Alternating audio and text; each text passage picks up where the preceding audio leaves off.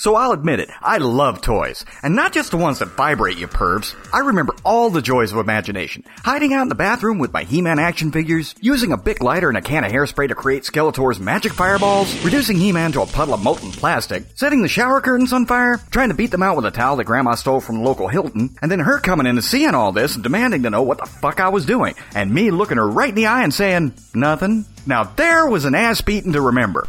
So yes, there is a reason that you can see a grown single man hanging out in a Toys R Us besides being Michael Jackson. Looking at all the toys though, it looks like we've sacrificed imagination for realism. Maybe it's not a bad thing, but would any of these kids today know how to make an anatomically correct giant robot dinosaur samurai with a box of Lincoln Logs? I think not. Besides, they seem to sell those already. They just call them Power Rangers. Old action figures used to be these huge, stiff, clunky things which had little or no accessories except maybe a cover you could slide down to see all the inner workings. Please, just step back and savor one of the most phallic references I've ever done.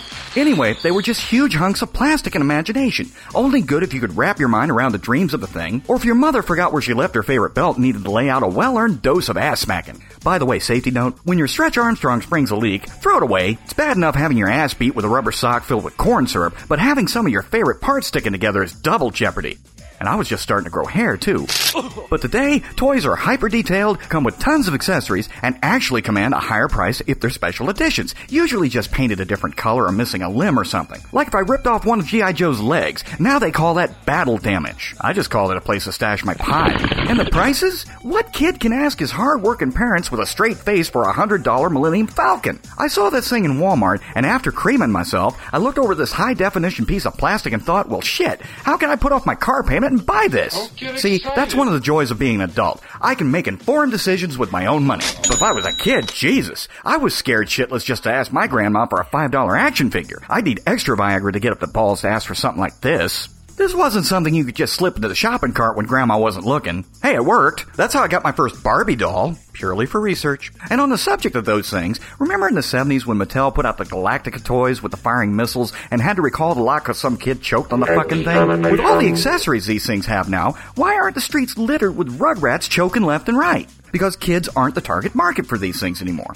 No, these things are now bought up by collectors hoping that it was a misprinted box or they painted it the wrong color, or someone the toy is based on dies, so they can hold on to it and sell it on eBay for a hugely inflated price to some other nerd that will hide it in the closet for a few years and then sell it on eBay for an even higher price, ad infinitum. The circle of life. I love it. It's easy money. I just hope that the trend doesn't continue like with video stores and record shops, in that soon there aren't that many toy stores around and everybody just buys the stuff online. There's just too much history invested in a fun trip to the toy store. Watching parents dragging their screaming kids out of the store and beating them with a sandal because they dared to ask for a toy. In a toy store, no less. Jesus, what were they thinking? That's like a woman dragging her husband to a titty bar, then getting pissy because the poor bastard wants a milkshake. I really do hope they keep toy stores around, though. The new plastic smell, the overpriced schlock, and all that screaming and crying. Ah, sweet youth. Guess I'm just an old softy. And admit it, is there anything more fun than watching some kid not get something he wants, then you buy it and go out and shake it in his face? Well, besides naked gymnasts on trampolines, female gymnasts,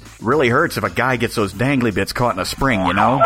So this is Point T Weasel at point.freehost.com and Movio.com saying that, everyone should try to recapture some part of their childhood once in a while. Get off your ass and go out skinny dipping. Nothing like being nude and covered in mud and grass. And it sure gets you to the head of the line at the Walmart. God, I love the patio section.